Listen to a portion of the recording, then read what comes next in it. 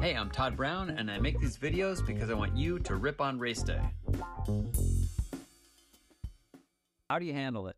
Okay, today's Vuelta stage was nuts.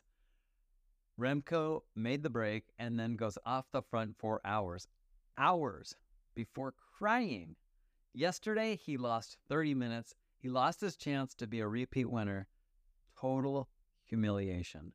Some would have packed their bags, come up with a faux illness. Shift happens.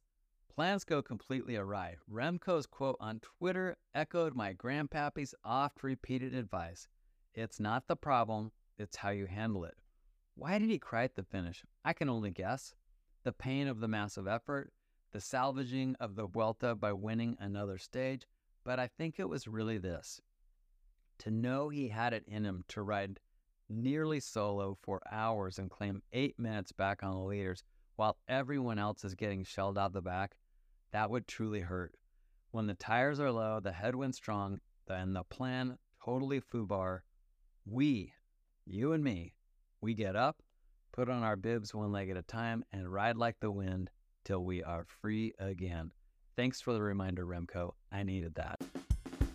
Hey everybody, these podcasts and vlogs are new for Pedal Industries, so if you're enjoying them, please like and subscribe and share with your friends. Thanks so much. Keep challenging yourself.